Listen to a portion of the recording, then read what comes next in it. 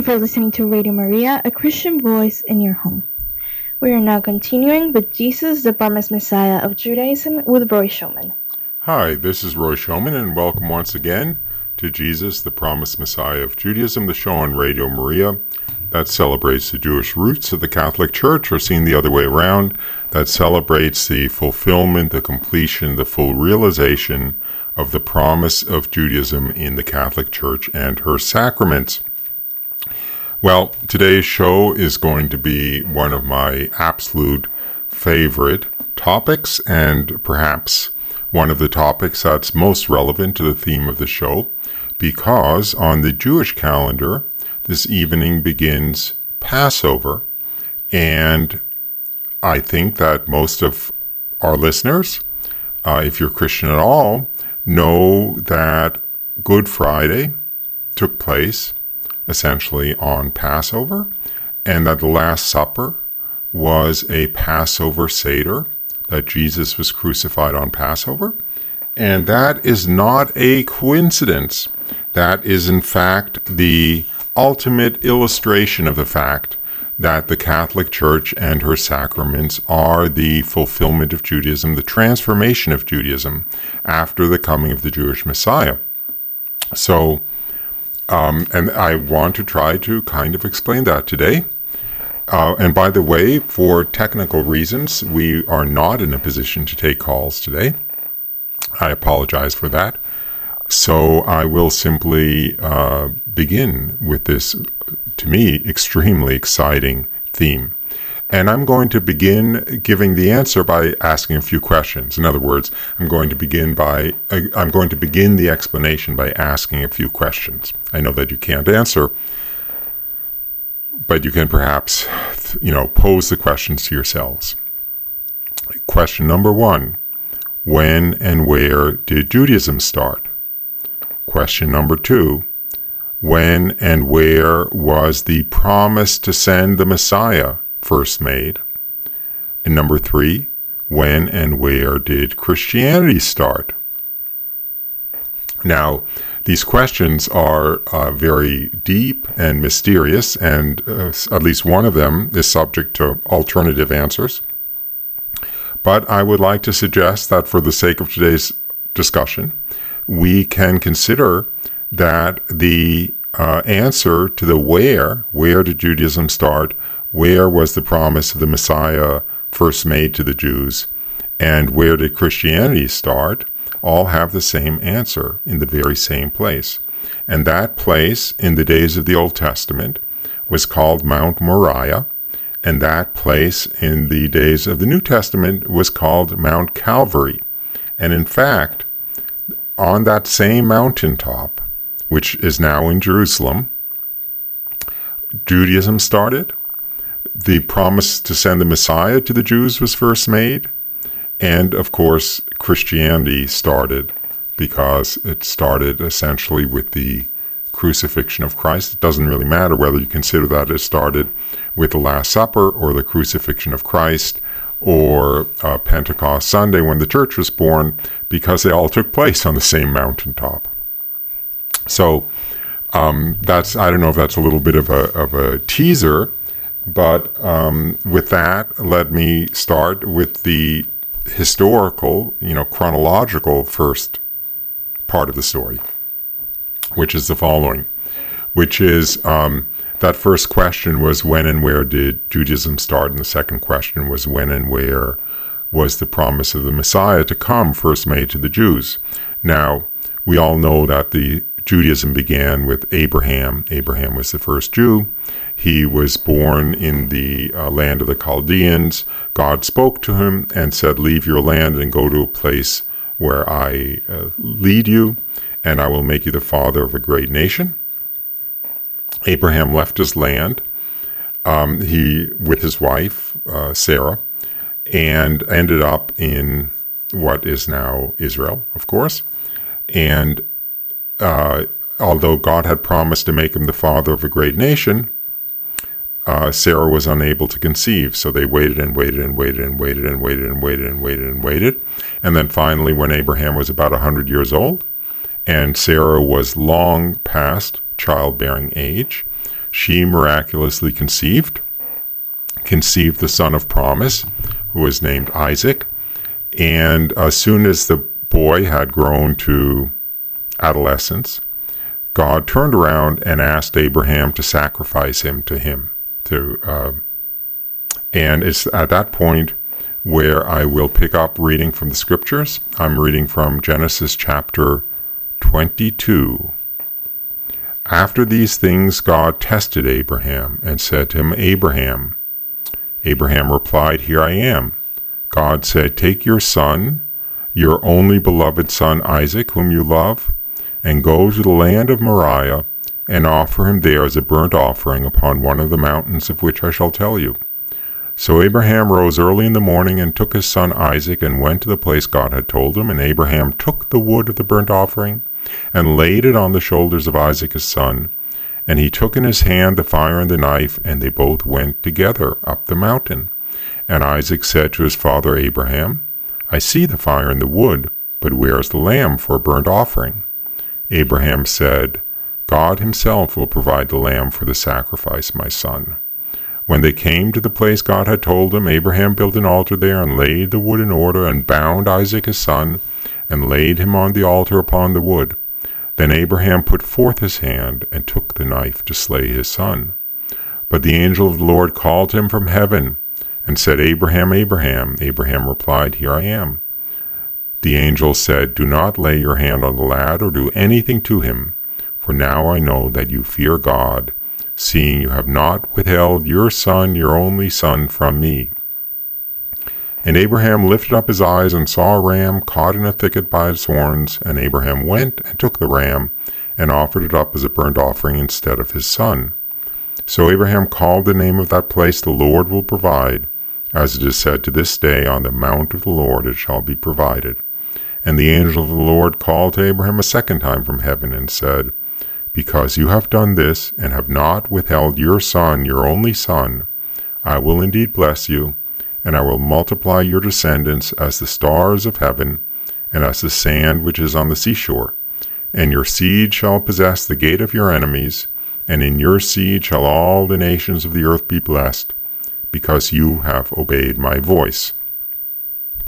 Okay, so this is really, you could say, it's the beginning of the Jewish people, because you see here that God says, Because you have done this and have not withheld your son, your only son, I will indeed bless you and multiply your descendants as the stars of heaven and the sand on the seashore, and so forth. So it's the promise to make Abraham the father of a great nation, which is, of course, the clan of the Jews. But then in the same sentence, the angel says, And in your seed shall all the nations of the earth be blessed. And that has always been seen, both in Judaism and in Christianity, as the promise to send the Messiah through the seed of Abraham. So that is, in fact, the first explicit promise to the Jewish people to send the Messiah, and to send the Messiah through the seed of Abraham, through the Jewish people. Now, why is this interesting? It's interesting, first of all, Mount Moriah, as I mentioned earlier in the show, Mount Moriah is in fact in Jerusalem. And if you go to Jerusalem, you can go to the Temple Mount, and the Temple Mount is essentially the top of Mount Moriah. And you can actually even see the very large stone on which Abraham bound Isaac for the sacrifice. It's on the top of the Temple Mount inside what is now, unfortunately, the Dome of the Rock. And that is the very place where Abraham bound Isaac for sacrifice. You can walk about 500 yards down the street along the same mountain ridge, and you come to the Church of the Holy Sepulchre, which is, of course, where the crucifixion took place. The picture of Abraham leading Isaac up on Mount Moriah for the sacrifice is a picture in advance of course, the crucifixion that took place on the very same mountain. Abraham, the father, takes his only beloved son, Isaac, lays the wood for the sacrifice on his shoulders, and takes him up the mountain, the very same mountain where God the Father took his only beloved son, Jesus, laid the wood for his sacrifice, the cross, of course, on his shoulders, and led him up the same mountain. When they got up to the top of the mountain, of course, Abraham bound his son Isaac to the wood. Is in fact the name for this event in Jewish history is known as the binding in Judaism. And of course, on the top of the very same mountain, God bound his only beloved son Jesus to the wood of the cross, nailed him to the wood of the cross in the very same place. And it's Abraham's willingness to sacrifice his son, which was reciprocated, one could say, 2,000 years later, by God sacrificing his only son through the seed of Abraham in the very same place. Now this, of course, the angel stopped the sacrifice of Isaac, and Abraham looked around and saw a ram caught by his horn in a thicket, which was substituted for Isaac. But note that when they were climbing up the mountain, and Isaac asked, "I see the wood and the knife, but where is the lamb for the sacrifice, my father?" He answered, "God himself will provide the lamb for the sacrifice, my son." God himself did provide the lamb for the sacrifice 2,000 years later, the true sacrifice, which remitted the sins of the world, made atonement for all of the sins of mankind, which of course was the true sacrifice, which was the sacrifice of Jesus. Now that ram, which was offered in the place of Isaac, was the very first Jewish sacrificial ram or lamb, and every Jewish sacrificial lamb from then until Christ simultaneously looked backwards to that first sacrifice on Mount Moriah, that first Jewish sacrificial lamb, and the true lamb for the sacrifice, which would happen 2,000 years later, which is Jesus. So every Jewish sacrificial lamb, you could say, was kind of a placeholder that both looking back in time to Isaac and forwards in time to Jesus. So now we're going to have to put that on the shelf for a moment, so to speak, or that passage of Scripture on the shelf for a moment, and these will get woven together after the discussion of the next event in Jewish history, which was an extremely Christological event. Obviously, Abraham's sacrifice of Isaac was an extremely Christological event, since it was entirely a picture of the true sacrifice for the remission of sins, which would come later with Jesus. But let's jump or skip to another extremely Christological event in the history of the Jewish people, and in fact, the primary historical event, you could say, in the history of the Jewish people, in the eyes of the Jews, and that is the Exodus from Egypt, the years of slavery, the centuries of slavery in Egypt, followed by the Exodus from Egypt.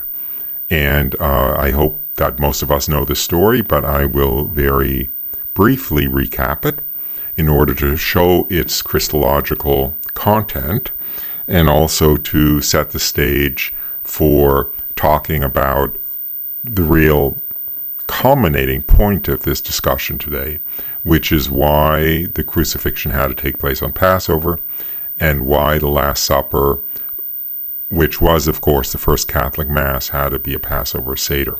And remember, the Jews celebrate the Passover Seder tonight, so perhaps with your indulgence, we can consider this entire show a kind of prayer for the conversion of the Jewish people, a prayer that the Jewish people could even understand the cosmic significance of these aspects of Judaism, events in Jewish history, in their full glory, which of course is only revealed in Christianity, and frankly more specifically in the Catholic Church, since, as we will see in a few moments, this discussion will become intensely Eucharistic relatively soon.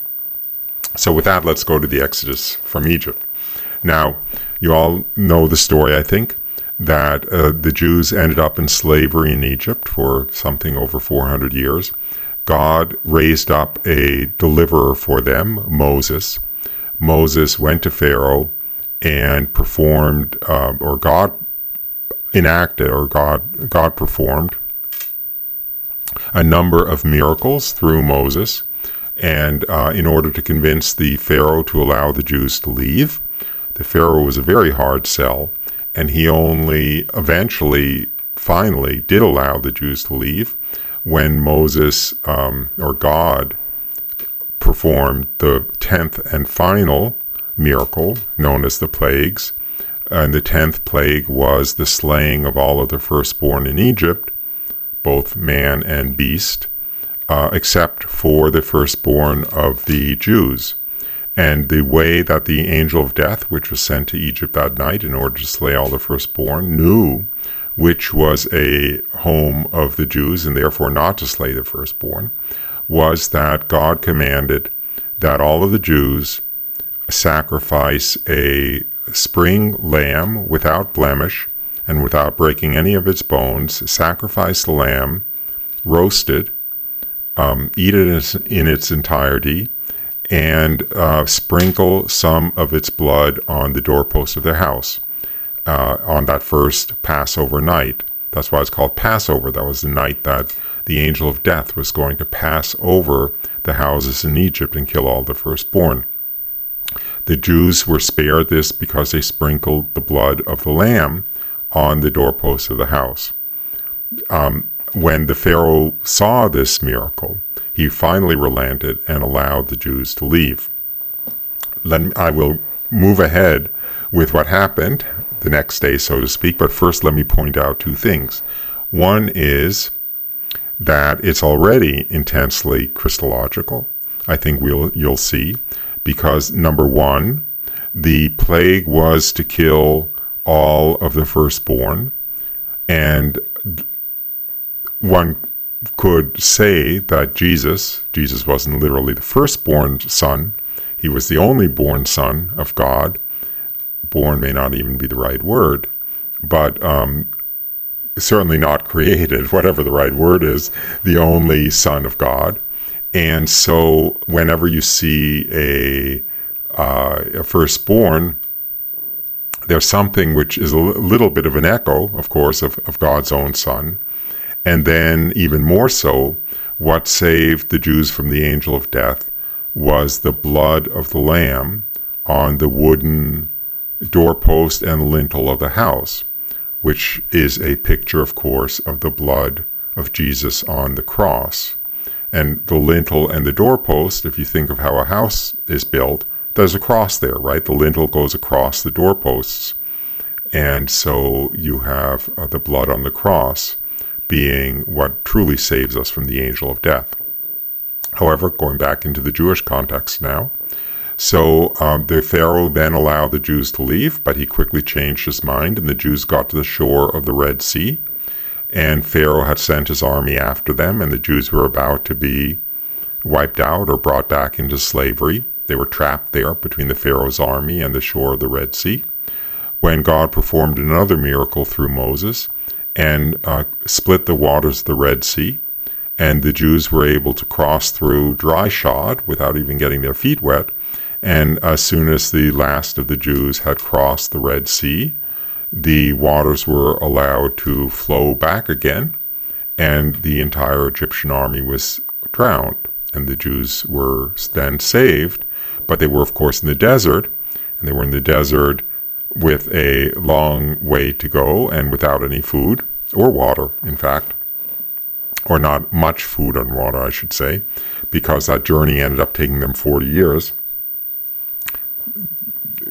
A lot of the details of the story I'm going to have to skip, including why it took them so long. But in any case, they found themselves in the desert, and then they spent the next 40 years crossing the desert on their way to the promised land, which was Israel. Now, when they were in the desert and they ran out of food, God miraculously provided them with food, the miraculous bread from heaven, manna, which sustained them in the wilderness for those 40 years. Now, since the very first days of Christianity, the entire story of the Exodus from Egypt of the Jews was seen as a picture of Christianity, because the Jews' slavery to the Pharaoh in Egypt was a picture of mankind's slavery to the power of Satan. Pharaoh, as the evil ruler, was a picture of Satan, and the Jews' slavery to Pharaoh was a picture of mankind's slavery to the power of Satan. What freed the Jews from the power of the Pharaoh was crossing through the waters of the Red Sea, which was understood to be a picture of the Christian who is freed from the power of Satan by crossing through the waters of baptism. Then the Jews had to wander for 40 years on their way to the promised land, Israel, which was a picture of the Christian wandering through the 40 or 60 or 80 years of this life to the true promised land, not the earthly Jerusalem, so to speak, but the heavenly Jerusalem, heaven. But the Jews needed sustenance to keep them alive during those 40 years, and so God gave them the miraculous bread from heaven, manna, in the wilderness to sustain them, which, needless to say, was a picture, and understood from as I said, the earliest church fathers, a picture of the true miraculous bread from heaven, which is the Eucharist. And I just misspoke, because I said it was seen as a picture of the Eucharist since the days of the church father, but I could have gone farther and said not only by the church fathers, but by Jesus himself. And Jesus himself made that extremely explicit. So let me read the passage. Actually, I'm going to read an extended passage from John 6, the Bread of Life discourse. And remember where we are. We're talking about why the crucifixion took place on Passover. We're talking about why right now we're talking about the ways in which the Jews' exodus from Egypt is a picture of Christianity. I should back up because I forgot to mention something very, very important, which is Passover. For those of you who aren't Jewish, excuse me for having assumed it.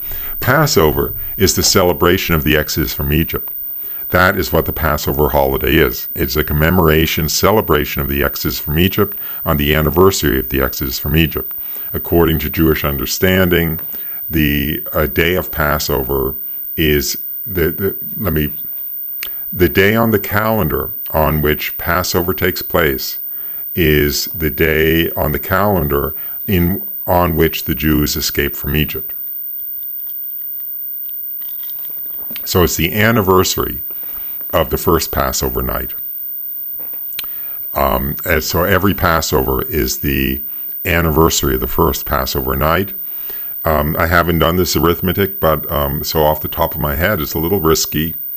But I would say that right now it's about 2,500 years, the 2600th anniversary of the first Passover night, something like that. And for every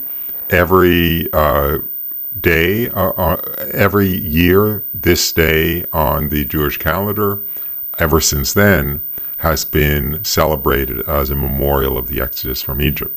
So anyway, you'll see why this becomes so. Well, no, I won't hold that out to the future. I'll say it now. You see, within Jewish theology, the Moses was seen as a type of the Messiah to come. In fact, Moses is called the first Redeemer, and the Messiah is called the second Redeemer, the final Redeemer, the ultimate Redeemer.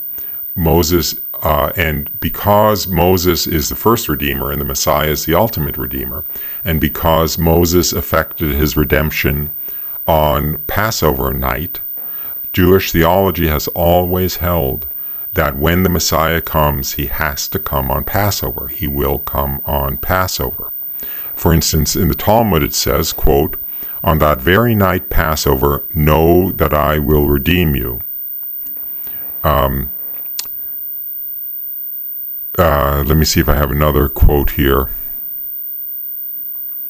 In another midrash, In that night they were redeemed, meaning in Passover night they were redeemed, and in that night they will be redeemed, meaning on Passover night the Jews will be redeemed by the coming of the Messiah. And St. Jerome, of course, who is a Catholic authority rather than a Jewish authority, he confirms in his commentary on the book of Matthew, he writes, "It is a tradition of the Jews that the Messiah will come at midnight, according to the manner of the time in Egypt when the first Passover was celebrated." So, anyway, this will all weave together, I hope at the end. I know I'm laying a lot of strands that have to get a little bit more clearly woven together, but I hope I'll have the time to do that. So anyway, let me go to the bread of life discourse, because this is really kind of where the rubber meets the road. It's in John 6. It's right after the multiplication of the loaves and fishes, and the Jews are challenging challenging Jesus. And he says, they say to him, "What sign do you do that we may see and believe you? What work do you perform? Our fathers ate the manna in the wilderness, as it is written, he gave them bread from heaven to eat." So the Jews are challenging Jesus to perform a miracle so that they'll believe in him. Jesus then said to them, "Truly, truly, I say to you, it was not Moses who gave you the bread from heaven. My Father gives you the true bread from heaven. For the bread of God is that which comes down from heaven and gives life to the world." They said to him, "Lord, give us this bread always." Jesus said to them, "I am the bread of life. He who comes to me shall not hunger, and he who believes in me shall never thirst." The Jews then murmured at him because he said, "I am the bread which came down from heaven." They said, "Is this not Jesus, the son of Joseph? How does he now say, 'I have come down from heaven'?" Jesus answered them, "Truly, truly, I say to you, I am the bread of life. Your fathers ate the manna in the wilderness, and they died. This is the bread which comes down from heaven, that a man may eat of it and not die. I am the living bread which came down from heaven. If anyone eats of this bread, he will live forever. And the bread which I shall give for the life of the world is my flesh. Truly, truly, I say to you, unless you eat the flesh of the Son of Man and drink his blood, you have no life in you. He who eats my flesh and drinks my blood has eternal life, and I will raise him up at the last day. For my flesh is food indeed, and my blood is drink indeed. He who eats my flesh and drinks my blood abides in me, and I in him. He who eats me will live because of me. This is the bread which came down from heaven, not such as the fathers ate and died. He who eats this bread will live forever." This he said in the synagogue as he taught at Capernaum. That's all from John 6. So you see, Jesus himself is saying, the Jews are challenging Jesus. Look, Moses performed this great miracle of giving us the manna in the desert, the miraculous bread from heaven. What miracle will you perform that, proves to us that you are who you say you are, that you're sent from God? And Jesus immediately takes up the challenge and says, look, I am the true miraculous bread from heaven. The manna was just a picture of me. Your fathers ate the manna, but they eventually died. Whoever eats the true bread from heaven, which is my flesh, will never die. So Jesus himself is pointing out that the manna in the wilderness was simply a picture in advance of the true miraculous bread from heaven, which sustains the Christian in the wandering through. Well, let me back up. Okay, so remember where we were. The Jews had crossed the Red Sea. The waters of the Red Sea were a picture of the waters of baptism. Crossing the Red Sea freed them from the power of Pharaoh. Then they're wandering through the desert for 40 years on their way to Jerusalem. That's a picture of the Christian wandering through the desert of this life on the way to the true heavenly Jerusalem. And the Jews needed the miraculous bread from heaven to sustain them in the wilderness, which is only a picture of the true miraculous bread from heaven, which is the Eucharist, which sustains us in our travels through the desert of this life on the way to the heavenly Jerusalem. So the whole story of Exodus, the whole story of the Exodus from Egypt, is a picture of Christianity, and the climax of that parallel is the parallel between the manna in the wilderness and the Eucharist. The flesh and blood of Jesus himself, which we have in the Eucharist. Now, I better jump forward because I'm already halfway through. So let me jump forward to the Last Supper. Okay? Now, with that all as backdrop, think about the Last Supper. The Last Supper was a Passover Seder. The Last Supper was celebrating the exodus of the Jews from Egypt. It was, bear with me a moment because I'm drowning here.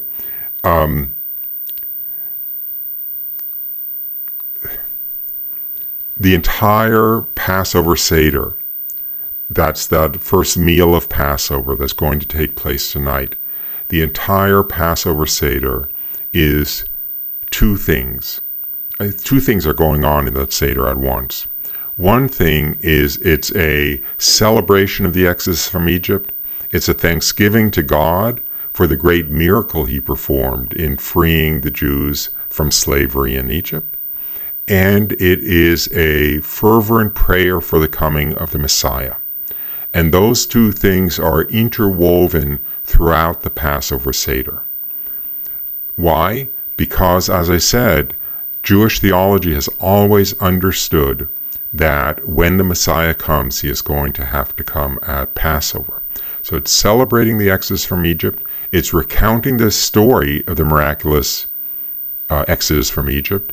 And it is continually praying that God sends the Messiah even this Passover, since the Messiah is going to have to come on Passover. The Passover Seder, if you are able to go to a Jewish Passover Seder, or if you have gone to a Jewish Passover Seder,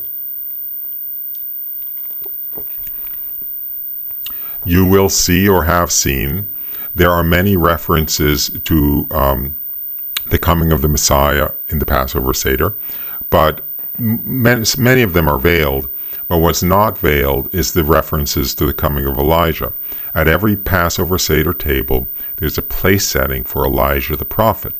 There is a cup that's known as Elijah's cup that has wine in it that is being reserved for Elijah the prophet.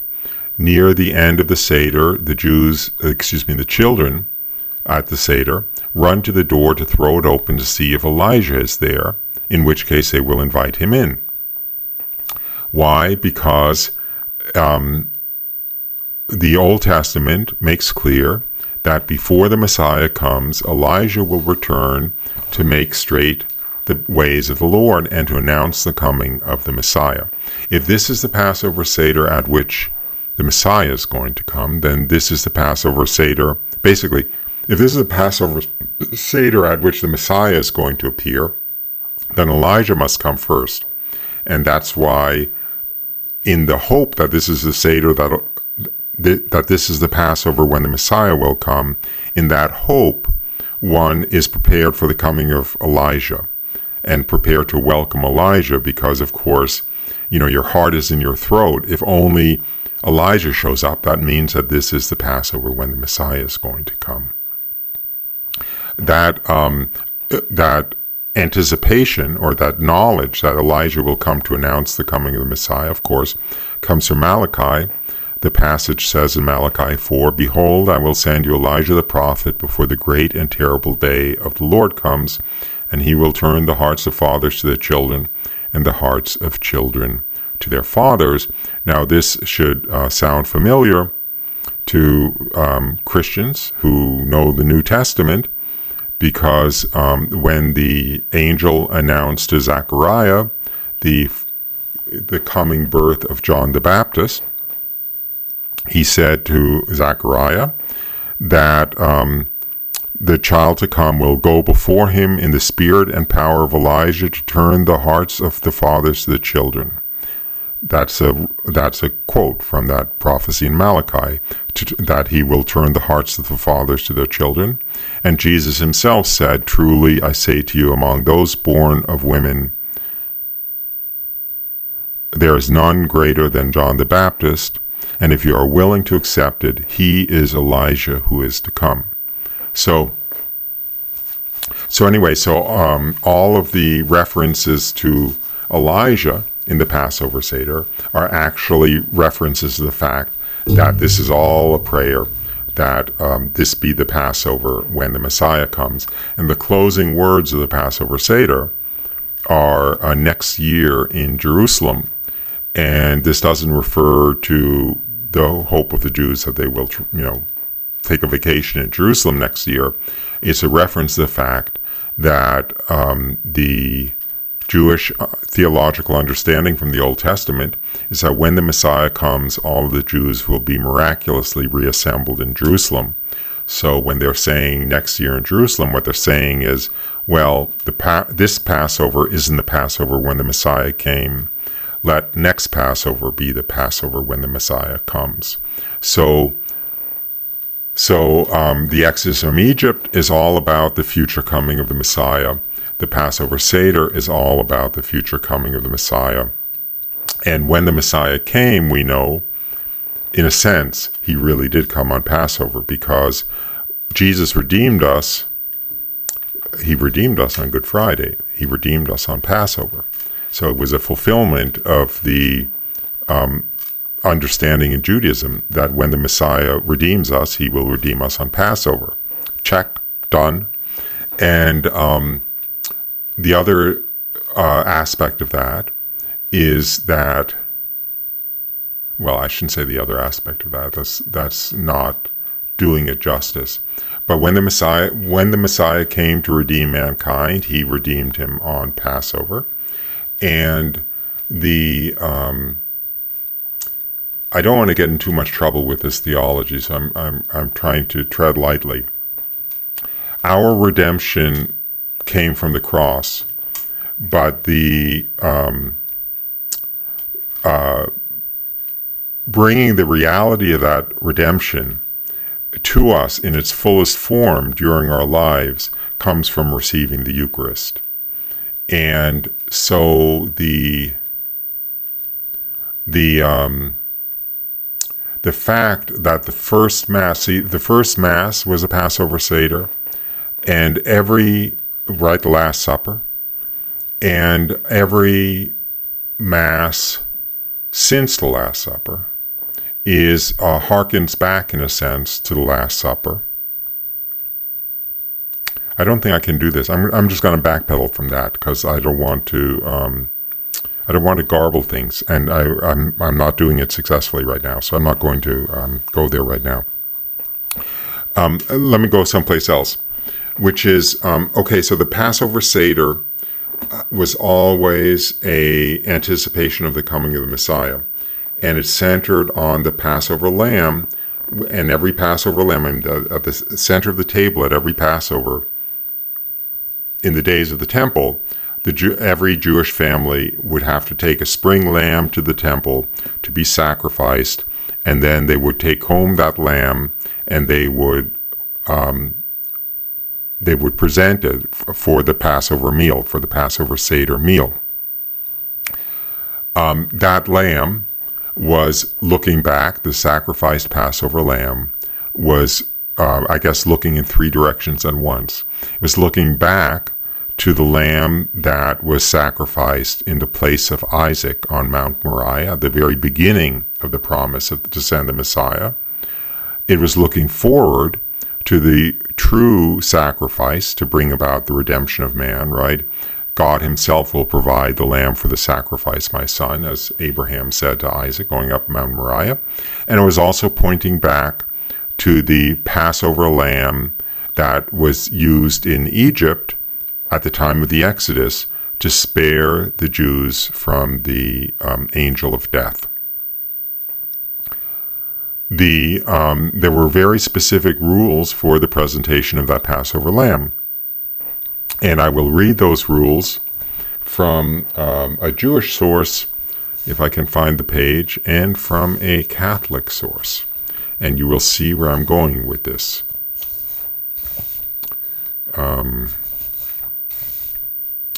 Okay, from the Talmud, the description of how that Passover lamb on the Seder table would be presented. Thin, smooth staves of wood are thrust through the shoulders of the lamb in order to hang it and skin it, and then a skewer of pomegranate wood is thrust through the Passover lamb from its mouth to its buttocks. So one skewer is stretched across through the shoulders of the lamb, and another skewer from its mouth to its buttocks. Now, 2 centuries after Christ, or actually 2nd century after Christ, St. Justin Martyr described the Passover lamb, which is presented in that way as it's required or described in the Talmud. And these are the words from St. Justin Martyr. For the lamb which is roasted and dressed up in the form of a cross. For one spit is transfixed right through from the lower parts up to the head, and one across the back, to which are attached the legs of the lamb. So you see, the lamb, when it's presented on the Passover table, is essentially, looks like it's crucified. One skewer of wood horizontally across the shoulders from foreleg to foreleg, and another skewer of wood vertically from the back of the head through the buttocks. And from Anne Catherine Emmerich's description of the Passover lamb present on the table at the Last Supper. I'll just read the paragraph from Anne Catherine Emmerich. She was a visionary, she's a blessed. She was a visionary, mystic, victim soul nun of the 19th century. And this is the passage from her visions. Meanwhile, the son of Simeon had completed the preparation of the lamb.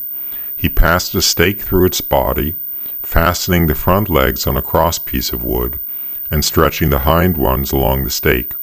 It bore a strong resemblance to Jesus on the cross, and it was placed in the oven to be there roasted.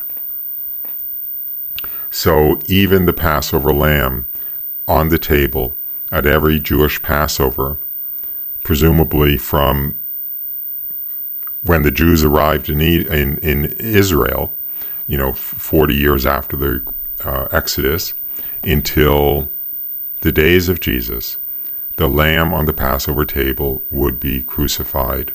It would be already a picture of the true Passover lamb to be sacrificed, which of course was Jesus, who was sacrificed on Passover. Now, there are many, many, many parallels between the Jewish understanding of the Passover Seder. I don't want to overstate that, so let me put it another way. There are prefigurements in the Jewish understanding of the Passover Seder that are prefigurements of the Mass. For instance, it is from the Old Testament. It says basically that any Jew who does not participate in the Passover Seder is cut off from eternal life. He's essentially cut off from eternal life. He's cut off from salvation. There's a long discussion there that I would have to go into.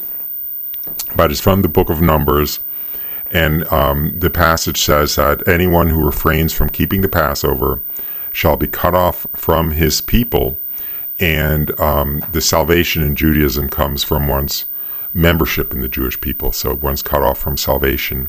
And the requirement is not only to celebrate the Passover, but actually to eat of the Passover lamb is part of that requirement, which sounds a lot like what Jesus said in John 6 when he said, "Truly, truly, I say to you, unless you eat the flesh of the Son of Man and drink his blood, you have no life in you. He who eats my flesh and drinks my blood has eternal life, and I will raise him up at the last day." So you have a foreshadowing here in the Passover Seder of the fact that as according to the words of Jesus, participating in the Eucharist is a precondition to eternal life.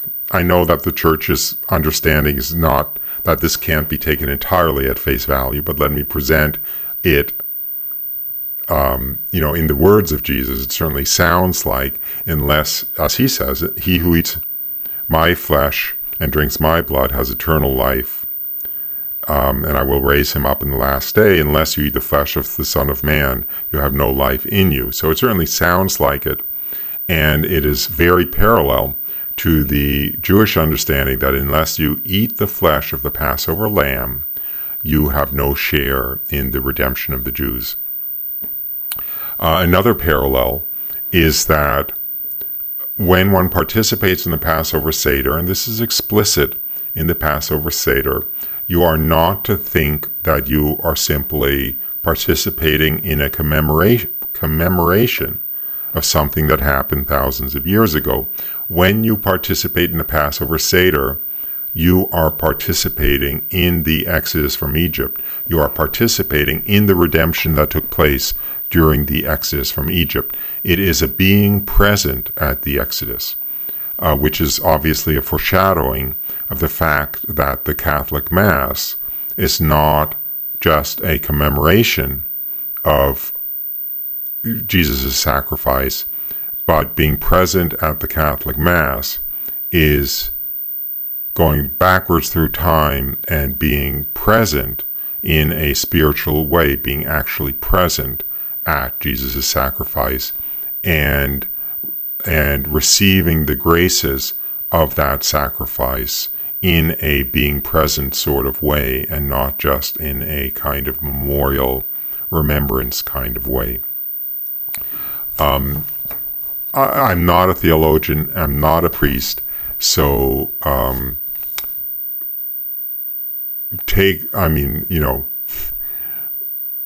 not expressing this with the necessary precision, I guess I'd say, but I am, I think, painting a correct picture, even if every precise little pencil line is not the correct theological formulation.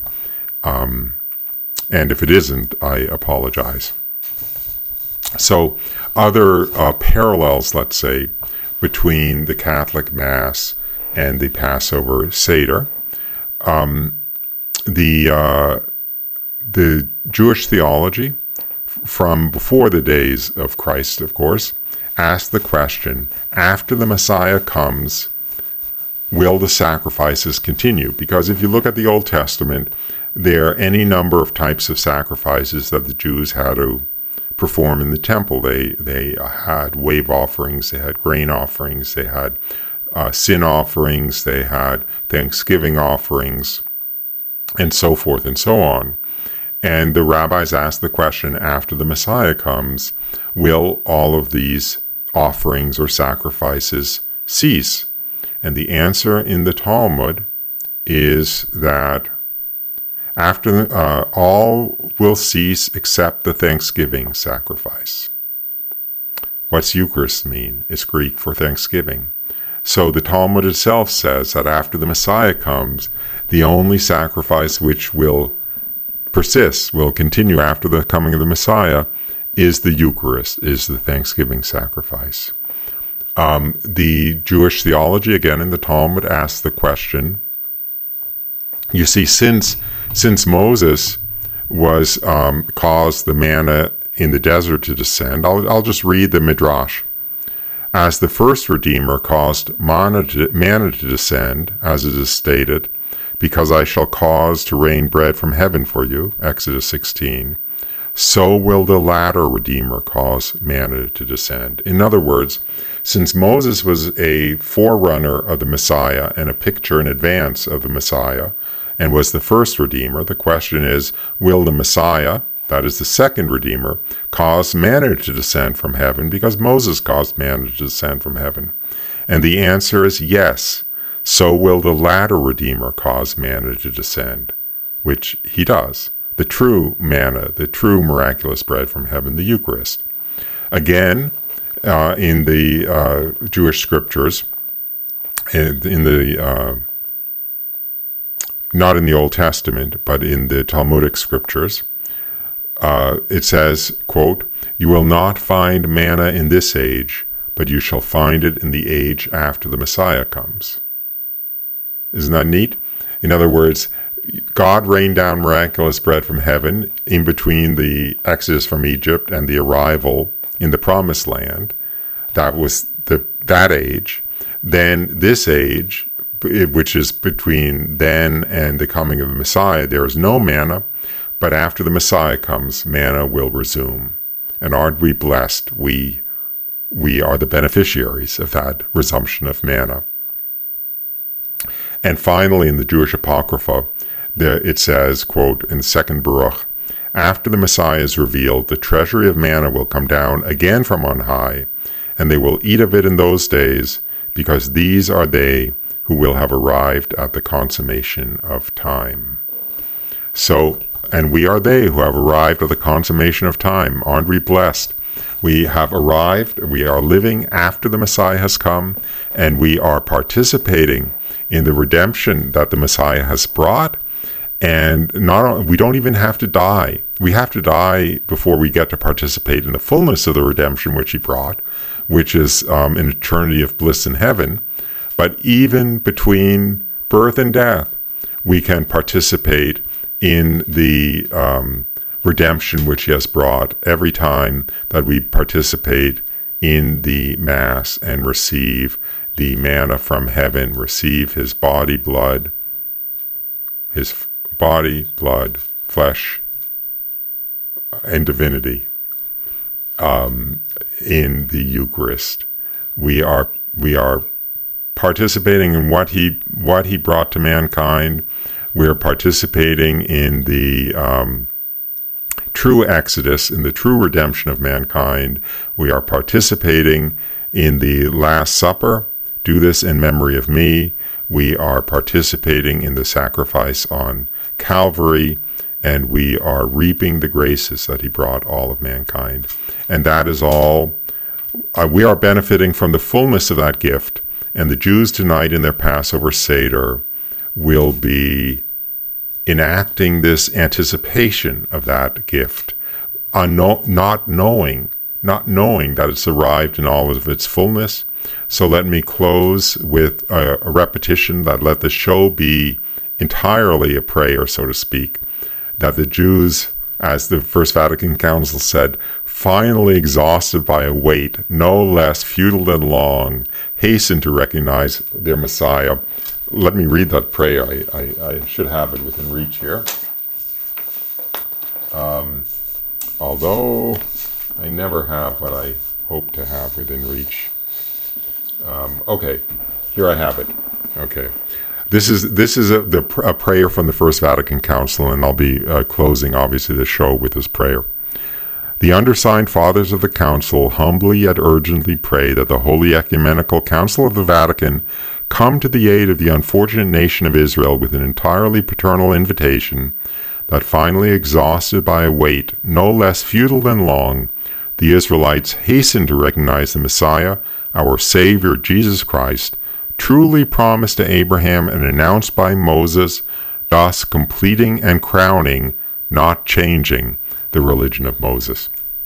So, with that, we've come to the end of our time for today. You've been listening to Jesus, the Promised Messiah of Judaism, with your host, me, Roy Schoeman, on Radio Maria. And happy Palm Sunday tomorrow. Happy Passover tonight. And I pray that we all have a very, very holy and recollected Holy Week and a glorious Easter. And let me go out with a, if I can get the technical thing here to work, which I think I can, let me go out with a very joyful Passover song, the Dayenu. The Jews among our listeners will recognize the song, but it is a celebration of all of the miracles that God performed for the Jews in the Exodus from Egypt, and would that the Jews add to those miracles, the ultimate gifts, the ultimate redemption he gave us in Jesus Christ. So with that, let me try to pull up that music.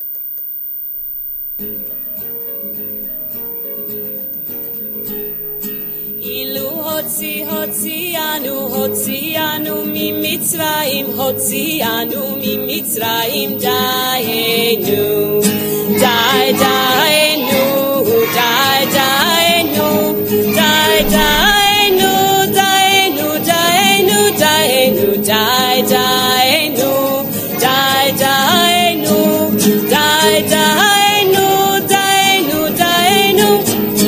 Had he given us the Shabbat, only given us the Shabbat, it would have been enough. The Shabbat, dayenu, day, dayenu, day, dayenu, day, dayenu, dayenu, dayenu, dayenu, day, dayenu, day, dayenu, day, dayenu, dayenu, dayenu.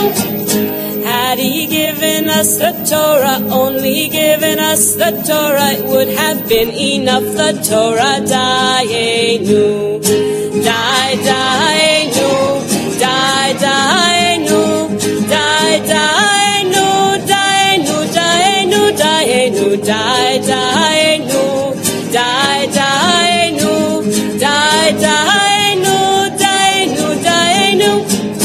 Had he brought us out of Egypt, only brought us out of Egypt, he had brought us out of Egypt, dayenu, day,